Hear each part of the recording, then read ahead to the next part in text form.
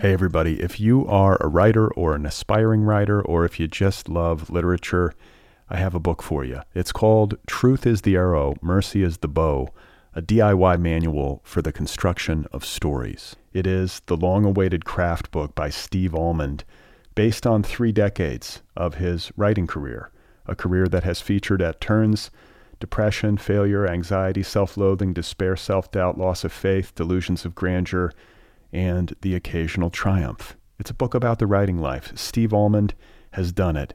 He has embraced it, the full catastrophe, and he has lived to tell about it. The Boston Globe says, quote, "This isn't just a book about writing, it's a book about honesty."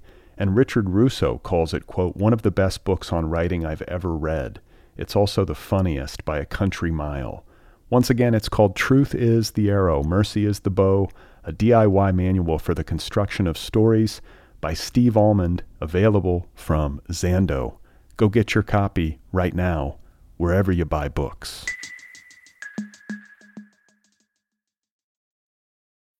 When you need mealtime inspiration, it's worth shopping Kroger, where you'll find over 30,000 mouth-watering choices that excite your inner foodie. And no matter what tasty choice you make, you'll enjoy our everyday low prices, plus extra ways to save, like digital coupons worth over $600 each week. You can also save up to $1 off per gallon at the pump with fuel points. More savings and more inspiring flavors make shopping Kroger worth it every time. Kroger, fresh for everyone. Fuel restrictions apply.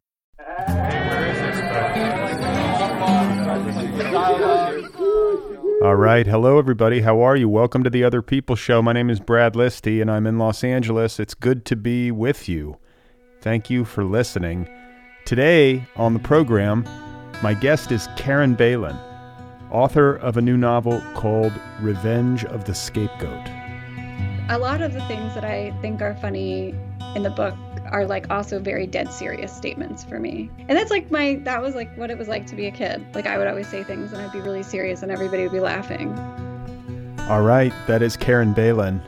Her new novel is called Revenge of the Scapegoat, and it is available from Dorothy. Revenge of the Scapegoat is a wildly imaginative, very smart, and often very funny book. It's hard to define, really. Karen Bailyn has a very unique style, very singular, and her new novel is a blend of surrealism, intellectualism, satire, and comedy. It's a book about trauma, the after effects of trauma, the role of art in processing trauma. It's about the sanctuary of friendship. It's about the intricacies and absurdities of institutions, among other things. I had a really nice time meeting Karen Bailyn and talking with her. You will hear that conversation in just a bit. Today's episode is made possible by Atria, publisher of Bomb Shelter, Love, Time, and Other Explosives, the new memoir from best-selling author Mary Laura Philpott. Mary Laura Philpott has been hailed as, quote, Nora Ephron, Irma Bombeck, Jean Kerr, and Laurie Colwin, all rolled into one. And with Bomb Shelter, she returns with her distinctive voice to explore our protective instincts, the ways we continue to grow long after we're grown, and the limits, both tragic and hilarious, of the human body and mind. Bomb Shelter is poignant, it is powerful, it tackles the big questions, and it does so with humor and hope. Glennon Doyle calls it, quote, unforgettable, and Danny Shapiro calls it, quote, powerful and beautifully written. That's Bomb Shelter, the new memoir by Mary Laura Philpott, available now wherever books are sold from Atria. All right, so I do want to thank a few people for pre-ordering my new novel. Thank you to Jeff Little, Philip Shaw, and Maria Rode for doing that. I appreciate it. My new novel is called Be Brief and Tell Them Everything, and it is coming out on May 10th in trade paperback, ebook, and audiobook formats. I posted a sneak preview of the book in the podcast feed just this past Sunday. Maybe you heard it. I read the first chapter of the audiobook. I'm the reader of the audiobook, and so I excerpted the audiobook in the podcast feed for listeners of this show, an exclusive preview. So again, the book is called Be Brief and Tell Them Everything. You can pre-order it right now wherever books are sold, and you can check out my website, bradlisty.com, for more information. and I appreciate your support if you are so inclined. I am, as I record this, just 2 days out from knee surgery. I wound up having knee surgery a little bit unexpectedly on Friday. I knew I was going to have the surgery, but I didn't think I was going to have it that quickly. But then they squeezed me in, and I was a little bit leery about it because I have this thing about having surgery on a Friday afternoon. It just seems like everybody's checked out, right? And they're cutting on you. But I went ahead and did it. It worked out so far, and I've been in pain, some pretty bad pain yesterday, because they give you a nerve blocker when you do the surgery. The anesthesiologist gives you a shot, which sort of shuts down your pain receptors. And so when I came out of surgery, I was doing all right. But then yesterday, the nerve blocker wore off, and it was suddenly not all right in a major way. So I didn't sleep very much last night, and I'm now feeling better. I don't know what. I think I took some Advil, and we'll see if this is going to be enough to stave it off or if things are going to stabilize. But I guess I'm over the hump. I got the surgery, and now I just have to sort of lie still and keep my leg perfectly straight for 4 to 6 weeks, which should be fun. And then I can start, to do physical therapy and get this thing back in action. So that's the latest. It's been a weird couple of weeks, 2-3 weeks for my health. With this kneecap fracture and then COVID and all the rest. But here we go. I'm doing the show, and I'm very excited to have Karen Bailyn as my guest. Her novel, again, is called Revenge of the Scapegoat. It is out there now from Dorothy. And we spend a lot of this conversation trying to suss it out. It's one of these books that sort of sticks with you after the fact because it's just so wild. It's so strange in a good way, and it works on you because it's not like anything else you've ever read before. It's really hard to find any kind of analog or comparison. It's just very much her vision, and I admire that, and we talk about it, among other things. So let's get to the conversation with today's guest. This is Karen Bailyn, and one more time, her new novel is called Revenge of the Scapegoat. I'm in my house in Bennington, Vermont, and I'm sitting at my desk, and my books are behind me in typical kind of COVID fashion. I've got the real author's look. Yeah, you really do. And I'm noticing some warm wood tones, if that's a way to put it. Yes, I moved into a house during the pandemic that is like a cabin. So my whole house is just full of, not that anybody else besides you can see this, but it looks like this. Oh, look at that. That's lovely. And yeah, it's really nice. It smells good. And especially in the summer when the sun starts making it warm, the wood smells so nice. What kind of wood? I mean, is it like cedar or what? What are the smells? Oh God, that's where it ends for me. I have no idea. Is it let's describe the smell then. Is it just like a woodsy smell or like piney? Smells like wood, yeah. Okay. All right. I'm sold. It sounds nice. I feel like summer in Vermont. Smells like pine. Yeah. It does smell piney. That's what you want Vermont domiciles to smell like, or that's what I imagine them smelling like. It's pretty cozy. Yeah. Well, congratulations on your book. And I think where I want to start with you is early in your life, because I read something fascinating about your childhood, that you, as a child of around 8 years old, had a typewriter in your room, and you had it at your window, and you wrote what you refer to as a captain's log every morning on a typewriter at age 8. Is this, can we confirm this? Yeah, I wasn't lying. Good. Yeah, I had a typewriter. I forget how I I think it was like an old typewriter that was in my parents' attic or something, and they kindly let me restore it, and we went to a stationery store where they had typewriter ribbon, and we got to restore it a little bit, and then I had it in my room. Yeah. And so what is a captain's log? What did this actually look like in practice for you? Well, I felt like my bedroom was like a ship, and my bed was I felt like my bed was I don't know, as a kid, I thought don't leave the bed. That's the ship. The carpet's the ocean. But then you could crawl from the bed to like a chair by the window where the typewriter is, and then you can write out the things, your daily reports. And then the backyard, the garden was like the sea. I mean, kid stuff. Kid stuff, but also like I think like extra imaginative. Yeah, I was a very imaginative. I was straight out of My Secret Garden and, all the whatever. I was a magical child, Yeah, as were you. I'm sure I was. Maybe not that much. I don't know if I was that creative, but I think that's interesting. And I love hearing stories about how like the writerly impulse presents itself Yeah. in like people that I talk to on the show when they're young. It seems to be there in some fashion most of the time. Occasionally I'll talk to somebody who was like, yeah, I never read a book really or wrote anything until I was like 19, but it sounds like you were into it early. I totally was. I had journals and diaries, and I was just always, always into it. Yeah. Okay. And then I read something else that struck me about your childhood. You are of Jewish descent. I don't know if that's on both sides or one side. It's all over. It's all over. Okay. And you looked like shockingly like Anne Frank as a child, and to the point where your peers called you Anne Frank. Yeah. Do you think I still do? I can see it. I gotta say, now that I Yeah. mean, once you say it, I was like, oh, okay, yeah. And so, how did that? But like, that's a heavy thing to lay on a kid, right? I think that the psychological impact of simply being Jewish and bearing that legacy of trauma and kind of hearing those stories as a child about the Holocaust and feeling an internalized sense of that, I just imagine, I'm not Jewish, but I imagine like that would have a big impact. And then on top of it, to be told like, wow, you look exactly like Anne Frank. Like that's, how did you receive that is my question.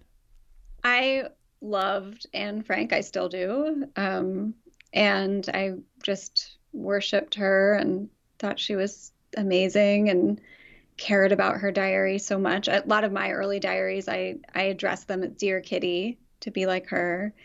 I thought she was so wonderful and I loved her. And because we looked so similar, and there were some pictures that, like, because sometimes you just see the one picture that's like on the diary, but I had this book that was like an album of pictures from her, and like some of them were just so uncannily similar to like specific, even like we were posed in the same way on the same, like on a beach, and like this just the same look, and like our faces were at the same angle. It just looked so similar, and I would have those up in my room. I mean, I was like an Anne Frank fangirl. Like I loved her.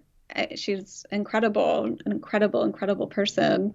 So I didn't really, even though I think that it's amazing to grow up as a child and learn about the Holocaust and to be part of that lineage, and it's a very macabre thing, and in many ways, but that wasn't like a macabre thing for me. I just like loved her and thought of her like my sister or something, but like in this like many-fold way where it's like because of the Holocaust connection or the Jewish connection or something, but also just the writer connection, that she was like this young writer journaling. I mean, I had no qualms about identifying with her at all. I mean, the kids in my school were somewhat mean. I mean, like they were like shitty kids, but like I don't even think anybody was being mean when they said that to me, because my school was like largely, or at least when I moved when I was 12 to the suburbs, and like a lot of the kids in that school were Jewish.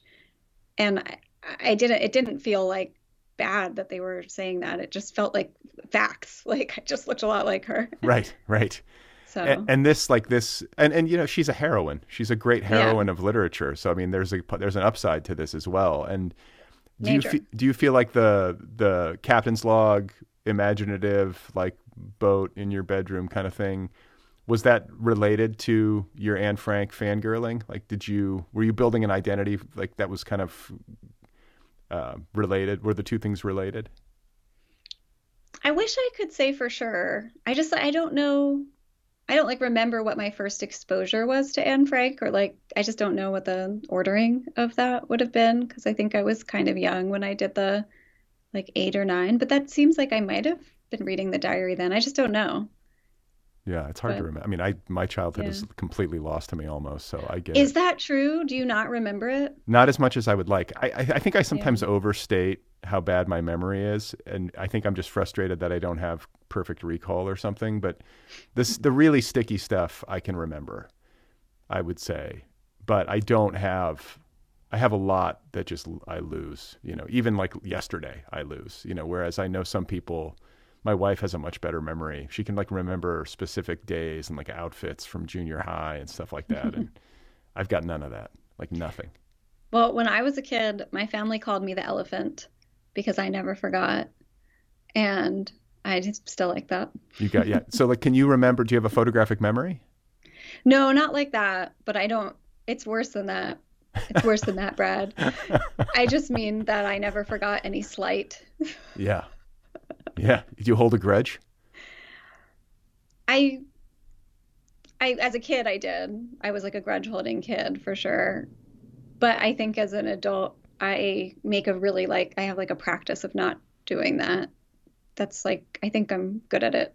I'm good at not doing that now, but it because I'm reflective about it because I have that in me. Yeah. I wonder if all of us do. Like, I mean, maybe it's to greater and lesser extents, but everybody's wounded, right? We all carry these wounds, and this is at least part of what your book is about. And it made me think about the ways in which I hold on to certain things that I tell myself happened to me in the past, including in my childhood. We all have these little narratives. It's like part of how we build our identities, I think, about like how we were wounded. Is that, do you agree? Of course. And I think that my book is a lot about how if like the scapegoat in the family has a particular kind of relationship to that because the scapegoat is often being gaslit and like told that nothing happened to them or that it was their fault or whatever. So I find that I was really the scapegoat in my family, and I find that that has created in me a practice of remembering everything and insisting that things happened and insisting on my memories and honoring my memories because I don't share those memories with my family members.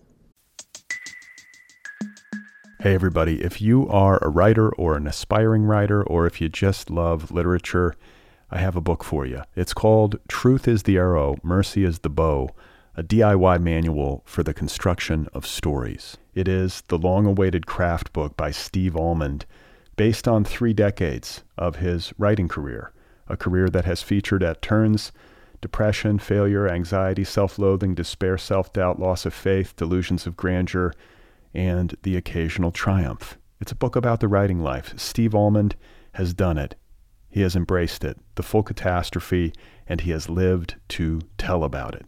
The Boston Globe says, quote, "This isn't just a book about writing, it's a book about honesty." And Richard Russo calls it, quote, "one of the best books on writing I've ever read. It's also the funniest by a country mile." Once again, it's called Truth is the Arrow, Mercy is the Bow, a DIY manual for the construction of stories by Steve Almond, available from Zando. Go get your copy right now, wherever you buy books. Another day is here, and you're ready for it. What to wear? Check. Breakfast, lunch, and dinner? Check. Planning for what's next and how to save for it? That's where Bank of America can help. For your financial to-dos, Bank of America has experts ready to help get you closer to your goals. Get started at one of our local financial centers or 24/7 in our mobile banking app. Find a location near you at bankofamerica.com/talktous. What would you like the power to do? Mobile banking requires downloading the app and is only available for select devices. Message and data rates may apply. Bank of America N.A., member FDIC. So can you talk a little bit about like how you were the scapegoat of your family, just so listeners can get oriented a little bit? Because, this factors into your book, but not in a one-for-one way. I think you do a lot of, like I read you in prepping for this conversation, you said something that I loved where you said, I'm working in a kind of autofiction mode, but I'm playing with my biography. And that's definitely evident on the page. There's a great sense of play and imagination in your fiction, and surrealism and absurd comedy, and then also like academic rigor. Like it's this strange soup, that works, and it's very defiantly original, and it just feels It's like one of these books where I was like, well, this is the only person who could have possibly written this book. I'm just curious to know about the scapegoating, like just so people can understand more about why this became a subject of interest for you that led to a book. Yeah. I knew we were going to get into it.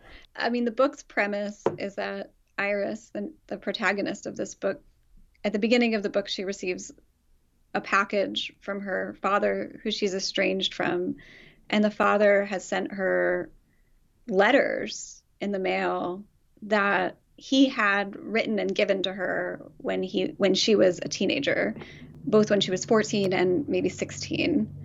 And then she's 36 years old, and all of a sudden she receives this package, and like the letters are like coming back to her again.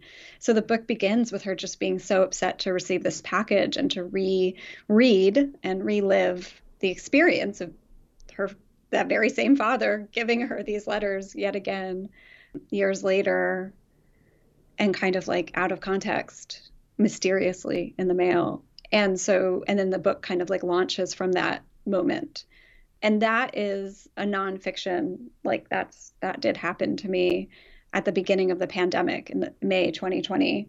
I did receive a package from my dad, who I am pretty much estranged from and have been for many years. And I got a package in the mail with a couple different things, including these two letters. And they, I mean, I was very upset. I was just, I've spent a lot of time in my adult life, like healing from that relationship in all these different ways and moving on and being okay. And the letters just really, it's like a shiv. It was hard. And they're weird letters because they're not like, I'm going to kill you or something. They're like polite in a way, but they politely explain that I am the reason the family isn't, that I'm the reason the family is not good. And that was just a very devastating thing to hold that position in my family. And it was weird to get such proof of it. What was may I ask what the rationale was for why you were the problem? That's such a heavy thing to lay on a kid. Like, what a fucked up thing to do to a child. Oh, I mean, I don't know. I have so many thoughts about it, like, I think that sometimes the child who is like the town crier, like the one who says that something's wrong, then that child gets a lot of that kind of attention. And I was definitely that. I would often get so, I don't know, I was like so upset by my parents' relationship that I would get in the middle of it and I was like angry as a kid. Like I would just like start to get really in the middle of it. You spoke out. I spoke out. And I was probably the kid who was like the most similar to my dad. We probably had like a lot more in common temperamentally or something. And your mother was ill when you were a child too, right? That was a complicating factor. Yeah, it was like really very complicating. And I think that it complicated her decision making around things because she was really vulnerable. She had multiple sclerosis? Yeah, had and has, yeah. And and she was like diagnosed with that when I was 10. I don't know, how old was she when I was 10? I mean, in her like mid 40s, early mid 40s. So I think like just there was, I don't know. I mean, it was a hard time. It was really hard. And my mom has this great story from when I was, and I remember everything. I do not remember this, but my mom tells this story. When I was 8, I called my mom into my bedroom. I would often schedule meetings with my parents to like come to my bedroom to like have a meeting. Come on board the ship. Yeah, exactly. And I had scheduled a very specific meeting with her, and I had like maybe an easel with like big paper or something in there. It was 8. And I had basically made like the equivalent of like a PowerPoint presentation about the fact that she should leave my dad and take us with her. And I had like all like the pros and cons listed out. And like, I was like really just saying like, you can do this. Let's do this. It would be the right thing to do. And I like laid it out for her. And she says now, she was like, I was just sitting there knowing you were right, but I couldn't do it. Interesting. It's what I was thinking as you were saying that, as I was thinking about the emotional intelligence of children, or of some children, and how strange it is when the power dynamic in a family gets inverted like that, where the child is taking the lead and basically acting as a responsible adult at the age of 8. I mean, trying to right a difficult situation, or right the ship, if we're going to continue with this metaphor, and there's something very heartbreaking about that, but also something just like absurd, there's something absurd about a child having to bear that responsibility. And I've heard it many times in my life. And it's not always in a situation where, a marital relationship is difficult or a family situation is abusive. It can just be where, parents have low self-esteem, or there's emotional dysfunction or repression in some way. And, like human stuff that's not maybe quite as tough, but is nevertheless challenging for a child who suddenly finds himself or herself like taking the reins, and the parent sometimes encouraging it even, it's a weird thing. It's really weird. I mean, that was like one of the weird things about the scapegoat is that they're endued with so much power, but it's like not power they actually have, but they're seen as so powerful, and it's so weird. Like, you're like a kid. Like, I have so many memories of like my dad getting really mad, or he was always like threatening to leave us, or maybe like storming out or something, and like just getting mad. And was he a drinker? Was this no, no, it's not addiction complicated stuff at all. Okay. And I just have memories of like my other family members pleading with me to make him stay. And there was like a lot of that, like pleading with me, like, you're the one, you've got to do, like, don't make him, get him back, or Oy. It was like up to me. And right. That's a lot to come out of. It was hard. It was like really psychically wounding to me. And for me, what happened in my teenage years is that I became an ecstatic. I think probably before I was a teenager, I just became an ecstatic. What does that mean? I mean, most technically, it means that I spent my, like, particularly my 16th and 17th years wandering around, like, Center City, Philadelphia, alone, barefoot, like, chanting the poems of Allen Ginsberg and shit. Like, that's what that means. Yeah, like the Hare Krishna almost. I was like a little bit of like a beat poet, Hare Krishna. So technically that's what that meant. But I was like really into having the most rich, ecstatic experiences. I mean, I would just like, I don't know, I just all kinds of weird stuff. I would just like go into my closet in my bedroom and just cackle and writhe. Okay. I don't think, like, based on what you've told me about what you were up against, I don't think this is the most outrageous choice to have made. In fact, I think it sounds healthier than like what a lot of young people might have done with it. You know what I'm saying? You could have easily like backslid into substance abuse. Maybe you did. I don't know. Maybe that was later. But, there are healthier and less healthy ways to deal with trauma, and getting into like Ginsberg's poetry and trying to seek like ecstatic, like direct engagement with life, or whatever the beat ethos, guides us to do. I'm sympathetic to beats, and I often defend them because they get beat on a lot. I mean, I guess by me. But yeah, pun accidentally intended. But I'm not saying they were right about everything. But I think like this is sort of how I have sympathy for hippies in a similar way, where I'm like, the general instincts were good. Like, it may not have always worked out at the level of execution, but it was basically like a post-World War II reaction to the nuclearization of the world. And like a feeling of like great like ennui, and just like a sense that things had irrevocably changed and that humanity was heading down a dark path. That's my read on it. I don't think that's terribly off base. But it could be a little bit goofy at the level of execution. I will concede that. Yeah, well, yeah, what are we all supposed to do? I don't know. I worshipped all the beat poets in high school, and have a feminist feeling at all in high school. I felt that I was a beat poet. I was a man. Like I related to like Sal and On the Road, or I just saw myself as, I didn't understand that I was like out of the club or something. I just was one of them. And for me, I was obsessed with Lawrence Ferlinghetti. And when I was 16, I ran away from home, because he was reading in DC. So I drove with some friends to DC, and I like wept into his hands. Did you talk to him? Yeah, I like had my book signed, my Coney Island of the Mind. I had it signed, and I was like, I was like trembling. I mean, he was like my dad, you know, like I would just have other dads besides my dad. And he was my dad. He was raising me at the time, and he was wonderful. And I just wept to meet him. Was he nice to you? He was so lovely. He was really tired, and it was like I was at the end of the line, and he was just like kind of done. He wasn't even looking up.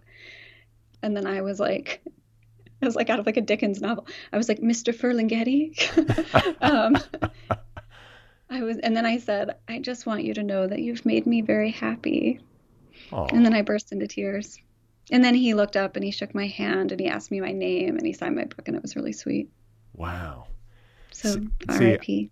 R.I.P. And I think that's lovely. And I think, again, like I commend you for having like good instincts. There are worse places to seek like father figures or guidance. I mean, you turn to books and poetry. Like you could have turned a lot of places, you know, like I feel like that's very sweet. And the literary geek in me appreciates that that's where you went. I think that's cool. Yeah, and I would like get in trouble because I was always like, my whole high school life, I was like lived in a web of lies and deceit from my parents. Like they had no idea what I was doing. I was just like, it was so many lies. And I was mostly going downtown to like do things, but it was so funny that I was lying because I was doing the most wholesome things ever. You didn't sound like you were doing a ton of drugs, or were you smoking pot, or? I did love pot in high school. Yeah, I did. But I didn't even do that when I went downtown. I was like going to plays. I went to a play almost every night. I would go get the student, like if you waited just at the last minute, you get like $5 tickets, like last minute student $5 tickets at different things. I would like see a lot of plays and walk around barefoot so I could feel the earth while I was walking. Oh, I would like stop at the Wawa, and I got like 2 bananas, and I put one in each of my big cargo pants in the 90s and just walk around being like, these bananas are all I need. Like, I don't know. I think that sounds great. And the barefoot thing, is that called grounding? Isn't there a word for that? Where you're like, yeah, now it's grounding. Yeah. I was grounding. You were grounding. Yeah. I mean, and I'm very impressionable. I'm prepared to believe anything that I read about health and wellness on the internet. So Me too. Yeah, if you tell me that like walking around with bananas in your cargo pants barefoot is somehow helping you, I'll believe it, you know. I think there's got to be something to it. Walking around barefoot on the earth probably is good for you on some level. I think it is. Yeah. Do you still do it, or like for old time's sake? Yeah, actually, one thing that I like more than anything is to be on like a hot rock. You probably have access to that in LA in a way that's just like amazing. So many hot rocks out here. But yeah, I put like I have like a stone patio that I got. I invested in a stone patio. Good for you. And it's like with these really beautiful stones, like they're not like a concrete or whatever. They're like beautiful stones from this area. And I feel so good just putting my feet on these stones. It makes me really happy. Was it like limestone, sandstone? They are Goshen stones. Goshen stones. Okay. They're really pretty. So did you go to college? Yeah, I did. How did that happen? Well, I wanted to go so far away, of course. And my dream was to go to San Francisco State University. That was like, or I wanted to go to, what is that other, the New College of California. Like those were my dream schools. But my parents were like, wouldn't let me go so far away. And so I was really into theater. I wanted to be like a playwright and also an actor. So I ended up going in Chicago there's a DePaul University has like this theater conservatory that I went to for 2 quarters. They were on the quarter system. And then I dropped out, and I had moved into this house with other 18-year-olds who were very into the punk ethos. And I had never known about punk music or like that kind of, like that was not what was cool in the Philadelphia suburbs, or I didn't learn about that. I was just like a beat. I was like, yeah, I didn't know about the I didn't have any access to punk either. I'm from the Midwest. I was like, I didn't hear about that until later, but. Yeah. So like that was like a whole new thing. And they were really into it. Was, this was like the lead up to the Iraq War. Like I was a freshman at DePaul, like the September of 9/11. So, I got very into protesting and activist kind of communities, doing stuff like that and getting into that kind of thing. But then I just dropped out of the school because I was so into just the conversations I was having all night with my roommates were better. And I don't know, theater school actually turned out to be kind of cheesy. So I just like left. But then the next year I picked up again at Columbia College in Chicago, which at the time was like an open admissions art school. I think maybe it's not open admissions anymore, but I thought that was really punk of them to be open admissions. And it was so cool. It was like a building downtown. It was a lot of non-traditional students. It wasn't very expensive at that time. It was like, it just felt kind of casual to go and weird. So I did that. I got like a art school degree in creative writing. And then I've done other, like I have an MFA and a PhD now. So I kept going. Again, I feel like this could have easily gone in a different direction. Like a lot of kids could come up in difficult circumstances like that. And, they just never get around to going to school. But it seems like you were self-directed on that level to some extent. Oh, yeah. And I mean, whatever, the culture in my house had all kinds of things to it. But, we were like Jewish middle class people where it was important for me to get A's. Like that was also true. Like I wasn't good at I wasn't that great of a high school student. Like I was okay, but I was so right brained that I just like couldn't really do well at all. I wasn't that good at everything. But then art school really suited me, and it was I just was such an art school student. Like I didn't want to take any other kind of class. I just wanted to do creative work. It really suited me. It was like, and I loved just going to school like in a building downtown. Like I didn't want the college experience. All of my friends were like 30. I was like dating somebody who was like a lot older than me. Like I just was like, I had this like too cool for school kind of thing. So it really suited me to do that. What was the switch? Like if you were at DePaul and you kind of did 2 years of theater and then you go to Columbia, did you switch your concentration, or was it more of like a bunch of different stuff, was like a hybrid education in the creative arts, or did you have to pick something to focus on? Yeah. I mean, I was only at DePaul for 2 quarters. So that's like less than a year. Right. I really yeah, had been into playwriting, but then I got kind of turned off by it, or just like turned around. And at Columbia, they had a really like established, it wasn't even creative. I think they might have changed everything now, but at the time it was like just fiction writing. Like there weren't even any poets on the 12th floor. It was all fiction writing. It was like very like kind of Chicago, like work a day, like we're building fiction kind of thing. I don't know. It had that vibe to me, but it was like a kind of intensive program, which had its own intensities, and it was interesting. But it was like, I appreciated going there because people were serious about it. Like they weren't coddling a bunch of like, it wasn't coddling. They weren't like trying to make our parents happy by like presenting program. Like it was like really real. Like it felt real to me, at least, in the ways that I guess things could feel real in like 2001. Like, like we drink with our professors after class and talk about writing all night. Like it felt, yeah. I feel like you can't do that now. Like there's like a different vibe these days. But at the time, it just felt very like you're in the city doing this thing with other people who really care about it. And everybody was really like had a really hardcore kind of, everybody was being really into it. And, smoking cigarettes outside of the building. Like it just had a cool art school vibe. I liked it a lot. Yeah, and just that sense of community, like people, like I remember that from my MFA. The thing that I loved the most was just meeting other people who cared about books and making art. And I feel like if you're not in some kind of community, you can get pretty lonely in it or feel alienated. And I don't know, that was the best part of it. The education part of it, I don't know how much I got. I think a lot of it has to come from you, but meeting people and just having that sense of shared mission or something was everything for me.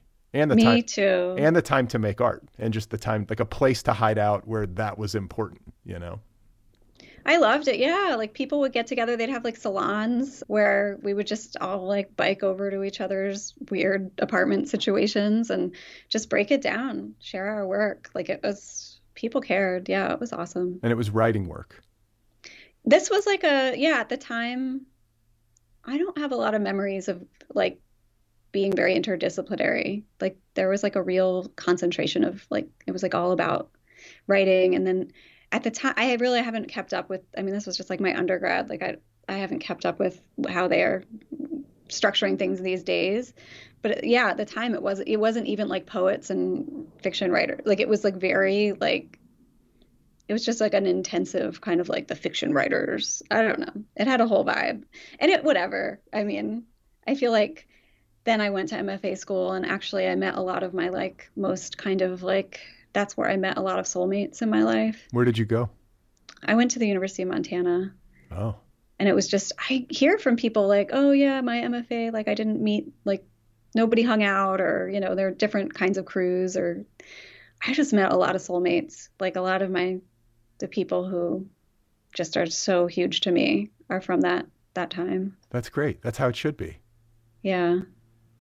This episode is brought to you by Shopify. Whether you're selling a little or a lot, Shopify helps you do your thing, however you cha-ching. From the launch your online shop stage, all the way to the we just hit 1 million orders stage. No matter what stage you're in, Shopify's there to help you grow. Sign up for a $1 per month trial period at shopify.com/special offer, all lowercase. That's shopify.com/special offer. So I feel like we've gotten kind of like one of the threads, like a big thread leading to Revenge of the Scapegoat. Another thing that I want to talk about, just so we can kind of give listeners, I don't know, it just gives listeners like a foundation with respect to the book and where you're coming from, is the issue of physical pain and illness, which you've written about in nonfiction in a book called Blackfishing the IUD. Am I remembering that correctly? Correct. Okay. So you were made ill from an IUD and it has caused you a lot of physical pain. And that is in that book in a kind of more nonfiction way. And then it finds its way into this book in a fictional way. Can you just talk a little bit about that experience and how it informed Iris? Mm-hmm. Well, in 2019, I put out a book, Blackfishing the IUD, which is it's collectively written. So it's about my, but also other people's experiences with the IUD. And if you're experiencing, dear listeners, if you're experiencing joint pain, depression, anxiety, hair loss, heart palpitations, autoimmune type symptoms, fatigue, and you have an IUD and those don't seem like symptoms that are connected to the IUD, I guess I'm just here to tell you that they might be, because a lot of people report those symptoms. And when I got sick on the IUD, what I learned is that I wasn't alone and that tens of thousands of people online are talking about this because their lives have been really changed by it. And you think about the IUD as a local device that might cause like pain in like a local way, or like, it hurts to get it put in or something.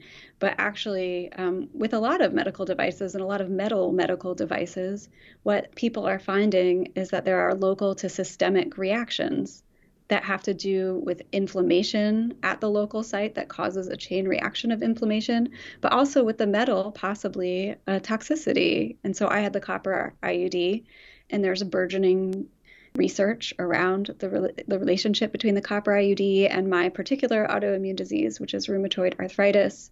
I experienced my first rheumatoid arthritis flare a couple weeks after having the IUD removed in an emergency manner because it was making me so sick to have it in. And as I was potentially, I suppose, maybe detoxing that copper, my body went pretty haywire. And I woke up one morning and could hardly walk. My feet were in so much pain. And then all the other things started happening. And now I'm somebody who has RA, rheumatoid arthritis, and I'm not alone. So read my book or look online to other groups if you're concerned about the IUD. But yeah, so I wrote that book, and then, but then it weirdly didn't make my RA go away, even though maybe some part of me thought it would. Something about writing something seems like it will. You just put it there. But then I was like, oh shit, it still hurt. So I don't know, like sometimes protagonists aren't sick, and I'm like, that's weird. So many people are sick. And so I just wanted to write a great protagonist who has RA because I'm a great person who has RA. There you go. And we're going to get to more of that. I want to talk about some of the comedic aspects of pain and how you, I think, deal with it in real life and also render it on the page. But, and correct me if I'm wrong, I'm just trying to trace the big lines here. There's childhood stuff. There are the letters that you received from your father at the beginning of the pandemic. There is the RA and the fact of this illness and the pain that it causes. And then another part of the novel's origin story. And I completely concede that like works of fiction or books, they originate in a million different ways. So I'm just focusing on the big ones. But one of the things that I read about this book in terms of how it originated for you is that at least in part, it originated from an experience of being very stoned. So I have to ask you, tell us, please. Yeah, this is totally a stoner novel. I love stoner novels. Like I love, like one of my favorite writers is Richard Brautigan, and I think his novels are like stoner novels. There's like a stoner logic in them or something. But this is a stoner novel. Yeah, I mean, I like to be stoned. How much pot are you smoking? How much pot? I wish I could do it. I used to be able to do it, and now I don't know. It's this like thing I aspire to in a weird way, and yet every time I do it, I'm like, I feel dumb, and oh, okay. It's just, I think my neurochemistry, I envy these people who like become like a better version of themselves. This seems to be a thing. There are certain people who like they smoke pot, and it's like they have energy. There's no paranoia. There's no social dysfunction. In fact, there might even be an enhanced social situation. I find that like a very, very low, even micro dose can sometimes be helpful to me if I'm going to like a party or something. But if I'm just like hanging out, I think I'm at a stage in my life where I just like to be sober. Yeah, well, fair enough. It is really different for different people. Yeah, for me, it's always been kind of helpful. Like it just like is a nice adjustment for me. I feel like, I don't know, the world just feels so fucked up lately. I really appreciate that plant as a way to like be in this world sometimes. Yeah. But yeah, I don't know. Sometimes I like to just have a little gummy at night. Sure. What about this big experience where you're with your partner? And this was a bigger one. Yeah, your partner is, and I'm gonna quote something that you said. Your partner was, quote, walking you through being alive. So that's a big one. Well, that's like, I feel like so many people have like that story about where they like ate too much of an edible. It's just one of those stories where you're like, and then you think you're dying, and everybody has that great, not every, but many people have that story. And it was just me having that story. I mean, I think that like the added, maybe I'll like get a sympathy vote because I was really trying to, I was like getting some different edibles because I was in a lot of panic at the time because I was in a lot of pain. So not that you need sympathy for, but I don't know. But like, I was sort of like, I don't know. There was a charge to me being stoned in this moment because it was during a moment of a lot of pain and uncertainty about what was going on with me. And I was terrified. And I was trying all kinds of things at that time. I was like, if somebody told me to put bananas up my nose. I would have done anything. I would have done anything. Yeah. So, but it should be noted that like part of your weed consumption has to do with RA, right? It's not just pure like trying to bliss out or whatever. Like you're trying to deal with chronic pain. At the time, that's what I was trying to do. For me personally now, I'm not somebody who finds pot to be helpful for pain. I mean, some people do, obviously, but I actually don't. But at the time, I was really trying to medicate in a lot of different ways. And I just had this hot chocolate that took way too much. And I could just feel my whole heart, all the things that, everybody has a story, I feel like. But yeah, so it was just like a really long experience of being too stoned, like not in a fun way at all. Like I was just like sitting on the couch and I had to it was like hours in and I had to like pee, but I could not figure out how to get to the bathroom. And like my partner, Jean-Paul, was like, he laid out a 4-step plan for me to get up and like do it. And he was just like he's such a sweetie. Like he's just wonderful. So he was just being the loveliest. And then it didn't occur to me like at some point. So then at some point I was like coming down to a reasonable degree, which meant that I was like basically tripping. But I was like, could be left alone. And it was like the first inkling that I had that he was tired because he'd been doing this for like, who knows how long, 5 hours, 8 hours, I don't know. So he was tired and he was just like, all right, I'm going to put you in this bed and I'm going to go in the other room for a second. And then I was in there and I was just like, my feet were like, started talking to me. And which shows up in the novel. Yeah, in the novel, Iris's feet are in a lot of pain from the RA, and the pain causes them to become Bouvard and Pécuchet, who are the old retired men who are characters in the Flaubert novel, Bouvard and Pécuchet. But in this instance, in, I don't know, 2016 or something like that, I was just in bed feeling like I was tripping at this point as the come down. And I was just like putting on the most charming puppet show between my feet. And they were just like, and Bouvard and Pécuchet are like hilarious. They're like really dumb, but they're like really pedantic and they're really fussy with each other. And they love each other, but it's like, I don't know. And so I was just putting on this puppet show, which I think that lured Jean-Paul back into the room so I could like entertain him a little bit. I feel like, I don't know. I feel like a lot of my writing has become what I've wanted it to be since I've met him, because I want to entertain him so badly. Oh, that's sweet. Yeah, I feel really sweet about it. But yeah, so then it just became like a trope that my feet were Bouvard and Pécuchet. Yeah. Okay. And like, this is something about you creatively that I really admire, is your willingness to sort of go there. And as a reader, you go, oh, like the feet are talking. You know what I'm saying? Like these kind of surreal, absurd things happen. And then you always up the ante. Like that is something that I feel like I learned from, where I'm like, oh, like you can lean into these things. Like, you know what I'm saying? You can have these imaginative flights and you can just keep going. You don't have to apologize for them or like reel yourself back in or like, you know, scramble to moor yourself to some semblance of reality or something. Do you know what I'm saying? Like you have a real creative courage in that way. And like a lack of self-consciousness, at least on the page. Like you don't seem to have any apology at all for it. And I love that about your book. Thank you. I was just remembering the other day, my 5th grade teacher, Mrs. Levine, who probably really helped me with this, because she was like, there was like a weird dynamic in my 5th grade class with her where she like kind of only loved me and was like mean to all the other students. And I have like these memories that she would do like pizza parties for the good students, but it would just be me in the back eating pizza. Like, it was like really messed up. But she was like kind of awesome. I have all these like cool memories of her lessons, but she would make all the students do these sketches where they had to do some sort of like fantastical, I don't even think that the rule was that it was fantastical, but students would constantly apologize for what they'd imagined. They would always say, they'd always have in the sketch that they were waking up from a dream at the end of the sketch. and Mrs. Levine would get really mad. She would get mad at all kinds of things. She'd be so mad. She was always so mad at all the boys with their Timex watches that would beep on the hour. She was so upset. She was so mad. And she was like, nobody can say that it's a dream.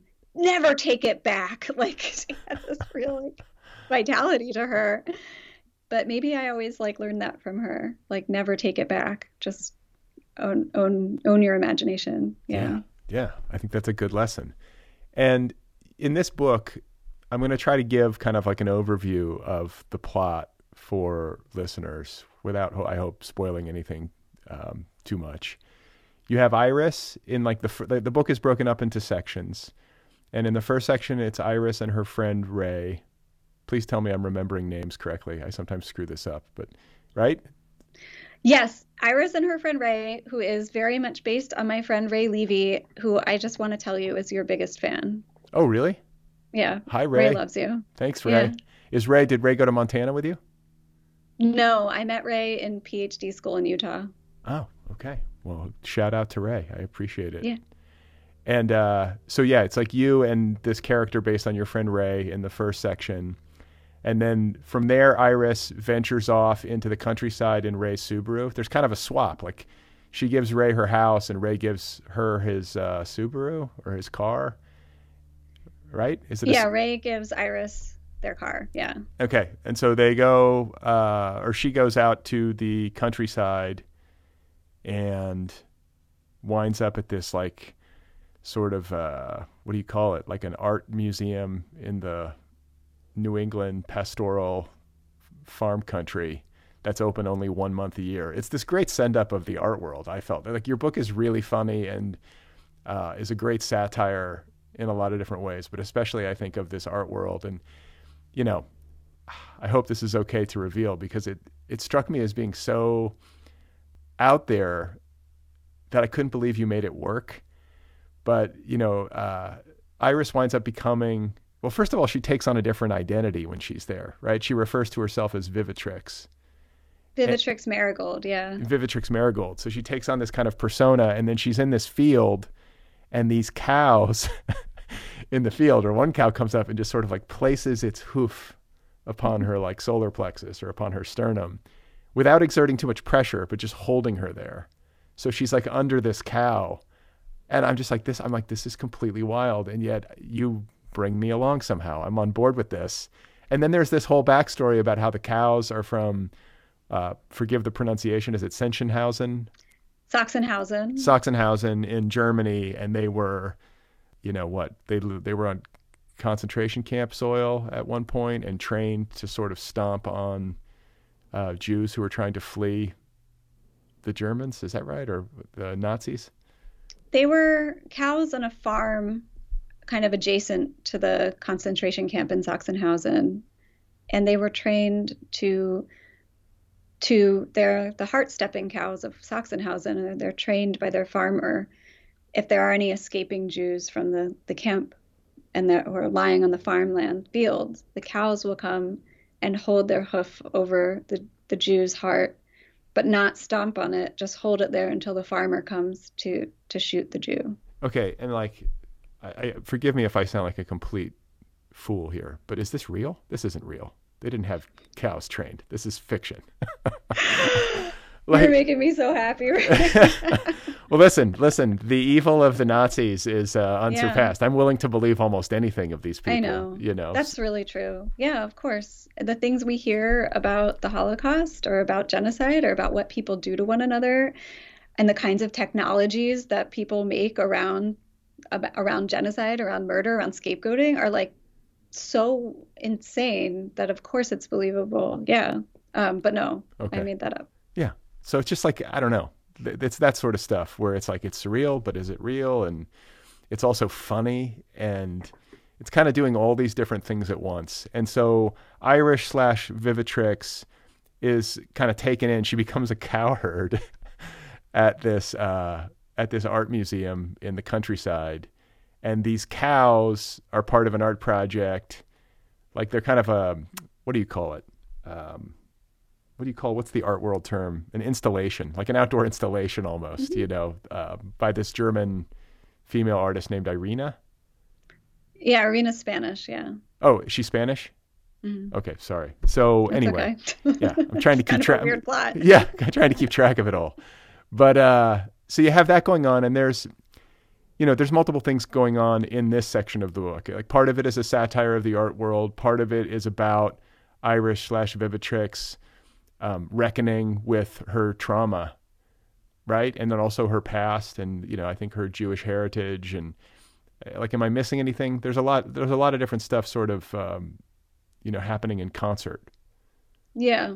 It's all kinds of stuff is happening. Okay. I would agree. Yeah. And then maybe we'll leave the third section for readers, but things kind of come full circle at the end, as they tend to, or you hope they will in a book. But I think that we talked earlier about how you're playing with biography. We've heard about how you went to art school. Like, I can sort of see the DNA of this book in the little tidbits that you shared from your personal life. And then, like, a particular aspect of the book that I want to talk to you about is how funny it is. Because I read somewhere where, you kind of like learned that you're a funny writer after the fact. Like, this is not something you've ever like conceived of on your own. You know what I'm saying? It's one of these things that sort of just happens on the page and then people tell you about it after they read you. Is that accurate? Yeah, I mean, that is my experience of being a funny writer, is that I learn after the fact. I am never constructing a joke, really. Are you laughing while you write?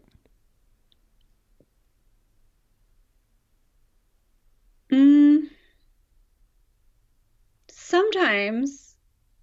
That's never the goal, though. The goal is not so much like humor, but the goal is that, like, kind of to be bonkers and to lean in and to just be as wild as I want to be, and to also be mathematically, like, to be mathematical in some way. Like, there's some things that are just correct that should happen. Like plot-wise or language-wise or both? Language-wise. Yeah. So, like, I'm satisfied by it so it's funny, but it's like funny. Like, the thing that matters to me is that it's like the perfect thing to say, like, not so much that it's like the funny thing to say. And it's an intuitive understanding of, like, I kind of relate to this. I think a lot of writers feel this way in one way or another about writing, where like it's like this intuitive, deeply satisfying thing when you feel like you get a line right. Yeah, it's that. That's exactly what it is. It feels like you're just doing, like, the right little slant circle is happening that has the perfect stamp of, like, return but difference. And a lot of the things that I think are funny in the book are, like, also very dead serious statements for me. Like, I'm just like, and that's like that was like what it was like to be a kid. Like, I would always say things and I'd be really serious and everybody would be laughing and I'd be like, I'm serious, I mean. Yeah. That's kind of like, I'm used to feeling that stance. Yeah. So I will read something back to you. I think it's from a review of the book, and it talks about how unique your style is, which I would agree with. And it describes it as a style that, quote, fluidly juggles surrealism, intellectualism, satire, and comedy. And I think that pretty well covers it.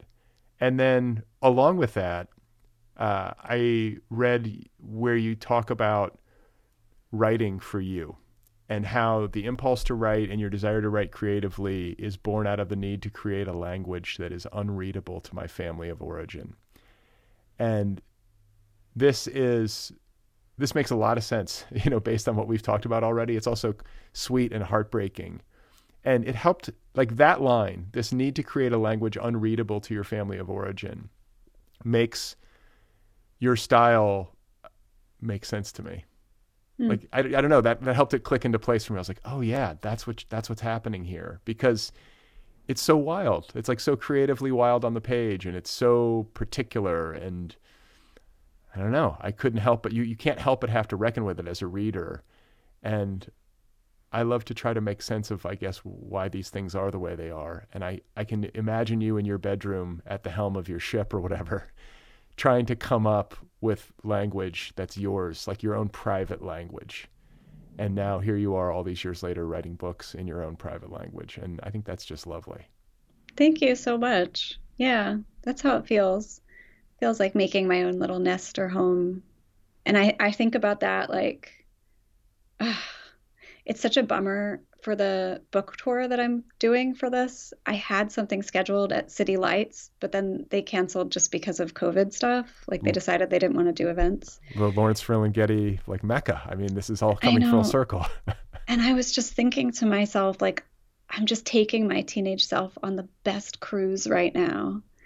Like, I'm just like really, just like, I'm like really, I'm giving her everything she wanted. I'm just like so happy for her. Yeah, Yeah. that's awesome.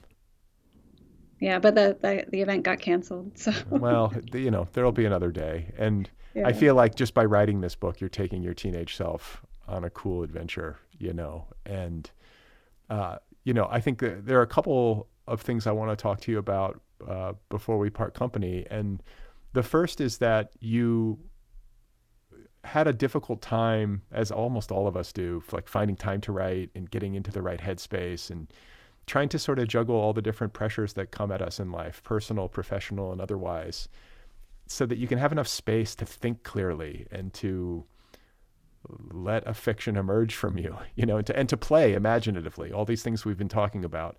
And one of the things that you did was meditate.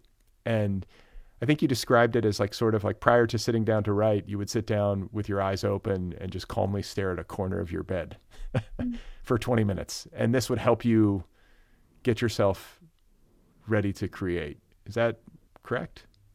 That was the beginning of it. Like, yeah, I would do that to begin, and I would do these like journal entries that were just sort of images of me lying in a field with a cow stepping on my heart. And I would just write about that. And I would write about Caroline's hair.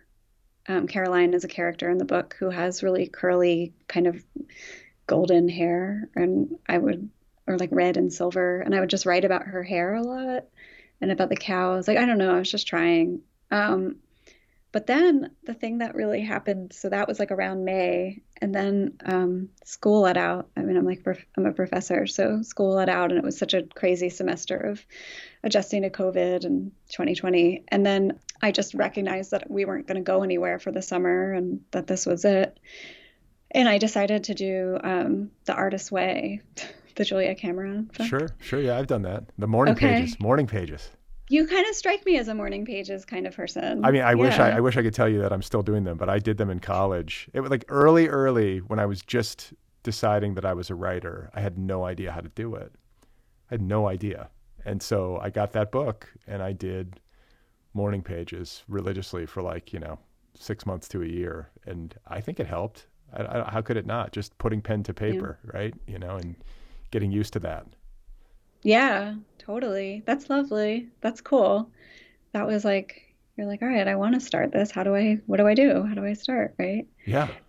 Yeah. For me, it was like, I certainly didn't use it to start. I was so identified with writing and so particular and like, frankly, quite a snob. And like, the morning pages seem a little bit like, touchy-feely or something, or and there's God is involved in them and stuff, and it's like recovery language.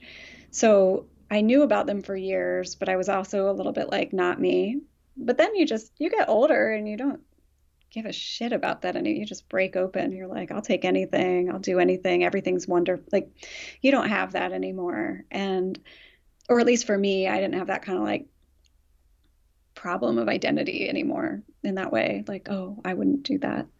So I was like, all right, I'm going to do these. And I don't know what to say, that it like worked so well. Like, I thank Julia Cameron in the back of my book. I saw that. I couldn't help but notice it. And I was like, oh, I bet she did the morning pages. And, it makes me think of Ottessa Moshfegh, who I believe when she wrote Eileen, her novel, used some kind of like fiction instruction book that on the surface is really corny. It's like, write a novel in 100 days or whatever, one of these things. But she used it and it worked. She just followed that curriculum and, okay, maybe there's some wisdom in this. Like sometimes you need a framework or a guide. And, Julia Cameron, say what you will about her, has helped a lot of people make a lot of books.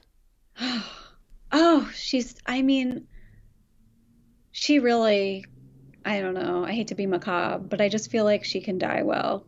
Like, that's like a good thing to have, like, And she really talks about that so passionately throughout the program of the morning pages, about how like what we're supposed to do, like we just need to like make, I don't know, I feel like it is like we have to make, like God wants us to be creative. Like that is her message. And I'm on board with that.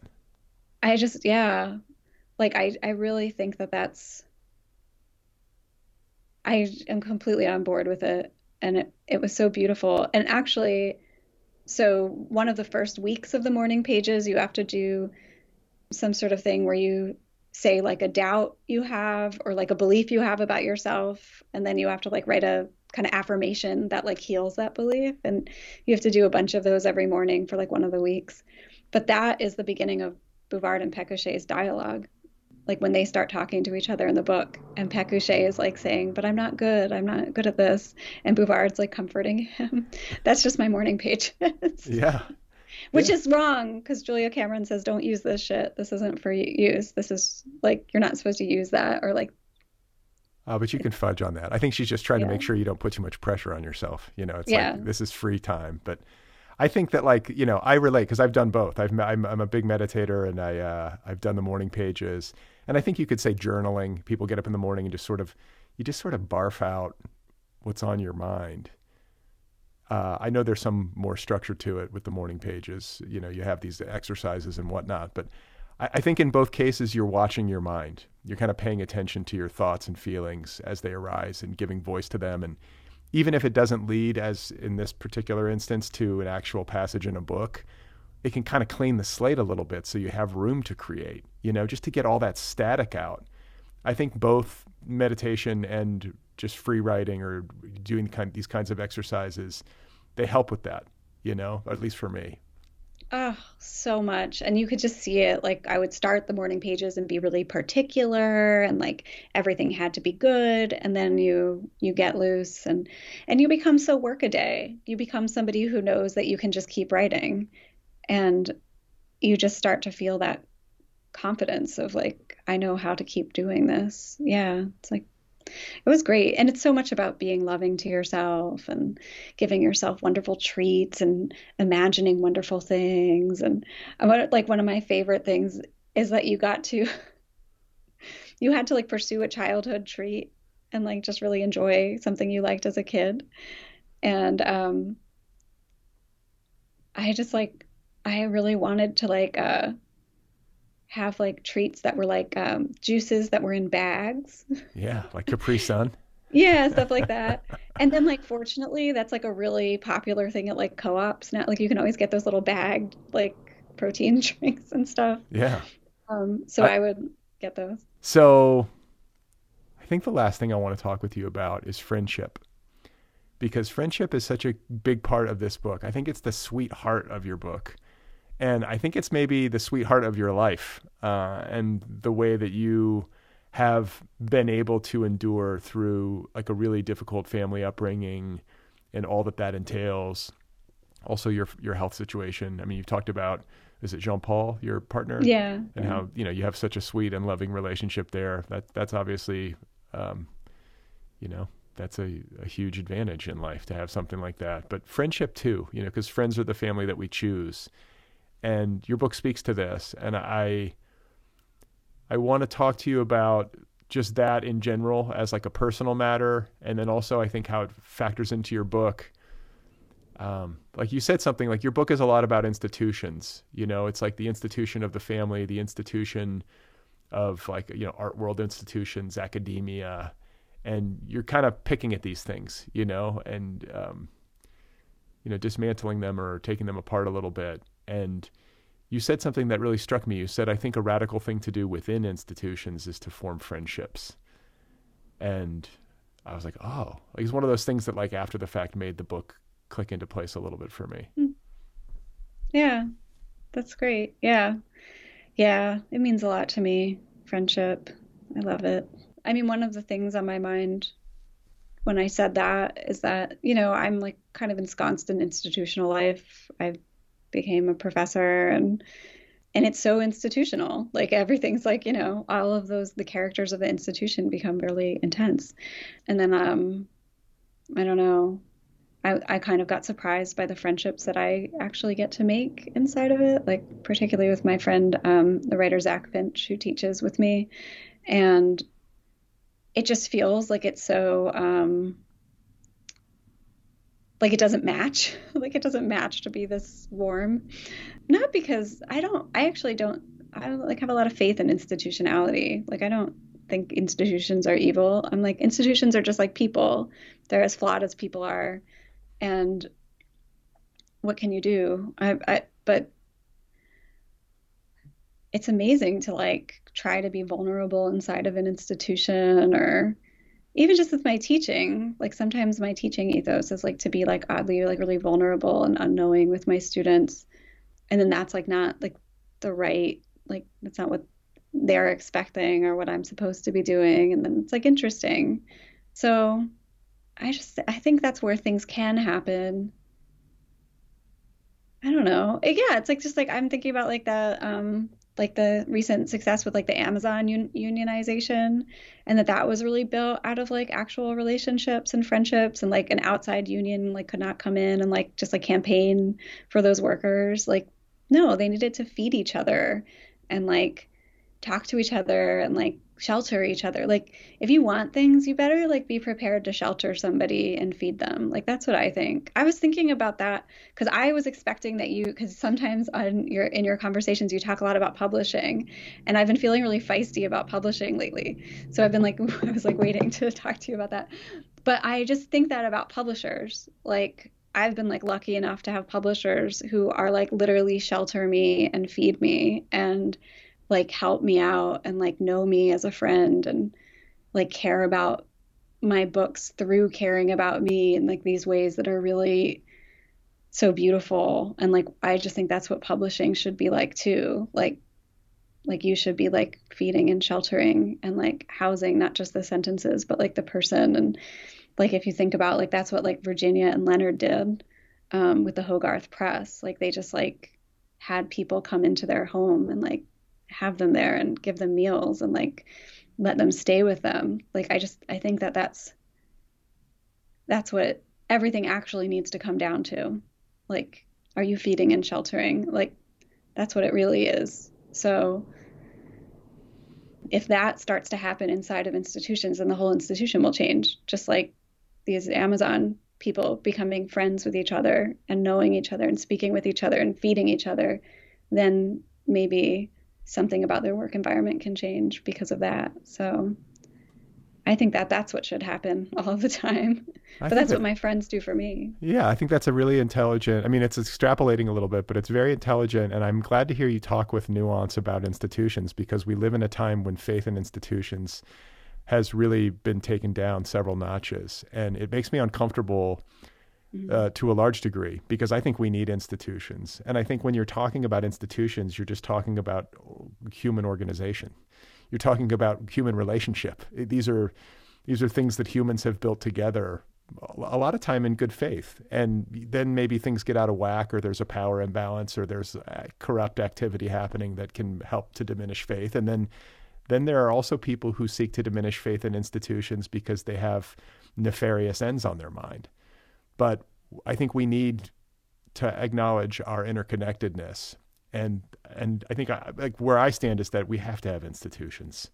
You know, this can't just be like a free-for-all anarchy.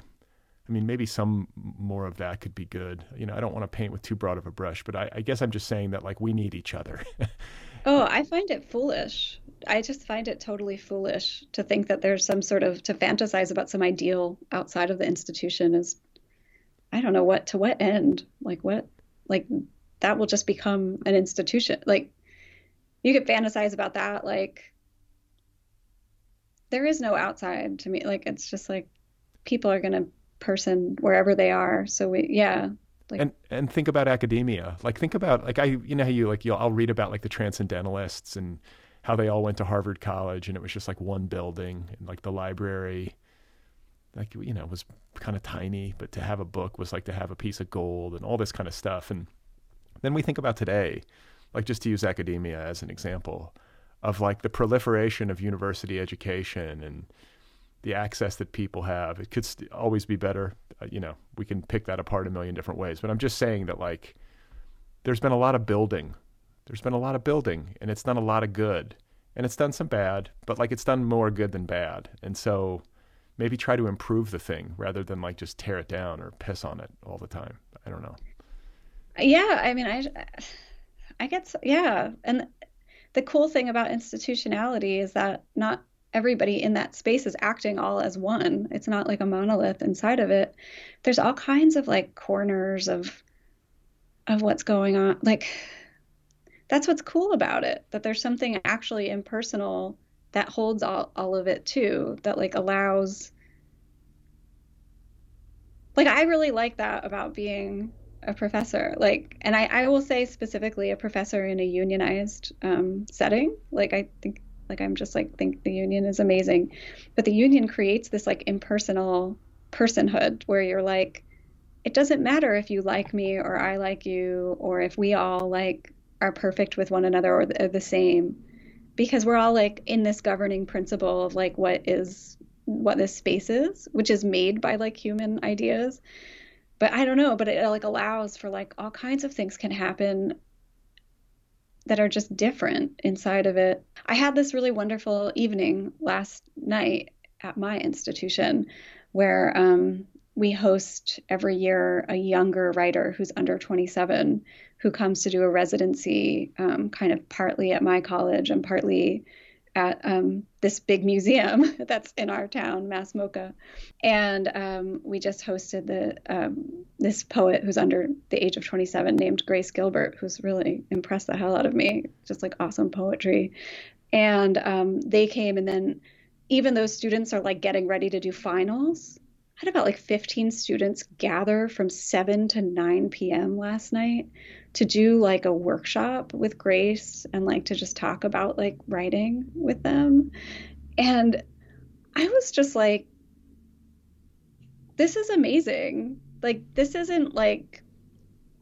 just people determining to gather together in the evening to be with one another and to say like that's what we want to do with our time, and to just say weird things and be bonkers together and have food. And that's just what it's about for me, like finding these spaces. And just like what you were saying, like so much moves around as a writer when you're in those spaces instead of like maybe like a workshop space or a classroom space anyway. Like it's like all of these like other kind of outside spaces and incidental spaces, or they feel incidental. They might feel incidental for you, but your professor's actually been planning this for all year, but whatever. But like, yeah, there's like room for a lot of like coincidence and incident and conversation, and we should just be around each other. Yeah, there should be occasions to be around each other. Well, on that note, I have enjoyed being with you, and I congratulate you on your book. Thank you for taking time to talk with me.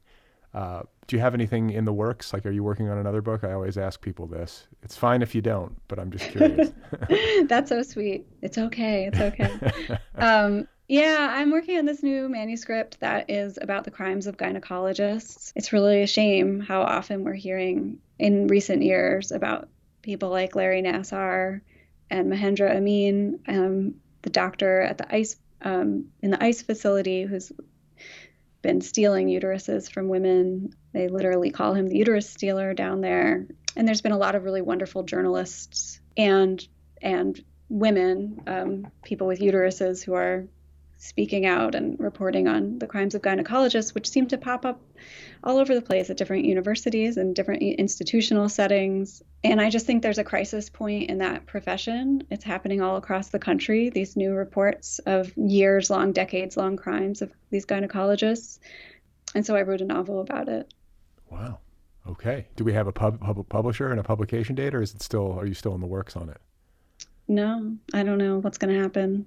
Okay. Well, I have no information all right. about that. That's okay. Well, I will keep my fingers crossed for you, and we'll await it. And I thank you again for taking the time to talk with me, and congrats once more on Revenge of the Scapegoat. Yeah, thank you so much. It's been so nice.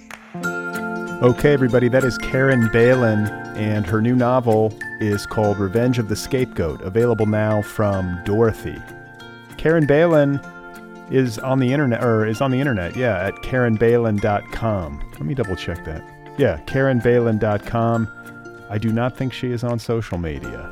Her other books are entitled Blackfishing the IUD, Spain, and the University of Pennsylvania. She also authored a chapbook entitled Americans, Guests, or Us. She is an assistant professor of creative writing at the Massachusetts College of Liberal Arts. And one more time, her new book is called Revenge of the Scapegoat, available now wherever books are sold. Go get your copy. The Other People podcast is offered freely. Every single episode of this show, almost 800 and counting, is available to you, the listener, for free. It's a listener-supported show. You can support this show for as little as $1 per month over at patreon.com/otherpplpod. That's Patreon, patreon.com/otherpplpod. There are different tiers, different levels of support. As you move up the scale, you can get stuff, a t-shirt, a tote bag, coffee mug, book club subscription. I will send you a note in the mail. I will wish you a happy birthday. Check it out over at patreon.com/otherpplpod. Don't forget, if you're interested, to pre-order my new novel, Be Brief and Tell Them Everything, due out on May 10th from IG. You can get it in trade paperback. You can get the audiobook. You can get the ebook. It's coming out soon. And you can listen to the first chapter of the audiobook excerpted in this podcast feed just a couple of days ago. So check that out if you want to. The Other People podcast has its own email newsletter. I do an email newsletter once per week, and it's free. You can sign up for it over at bradlisty.com or at this show's official website, otherppl.com. The Other People podcast also has its own official app. Did you know that? This show has an app. It's a great app. Go get the app wherever you get apps.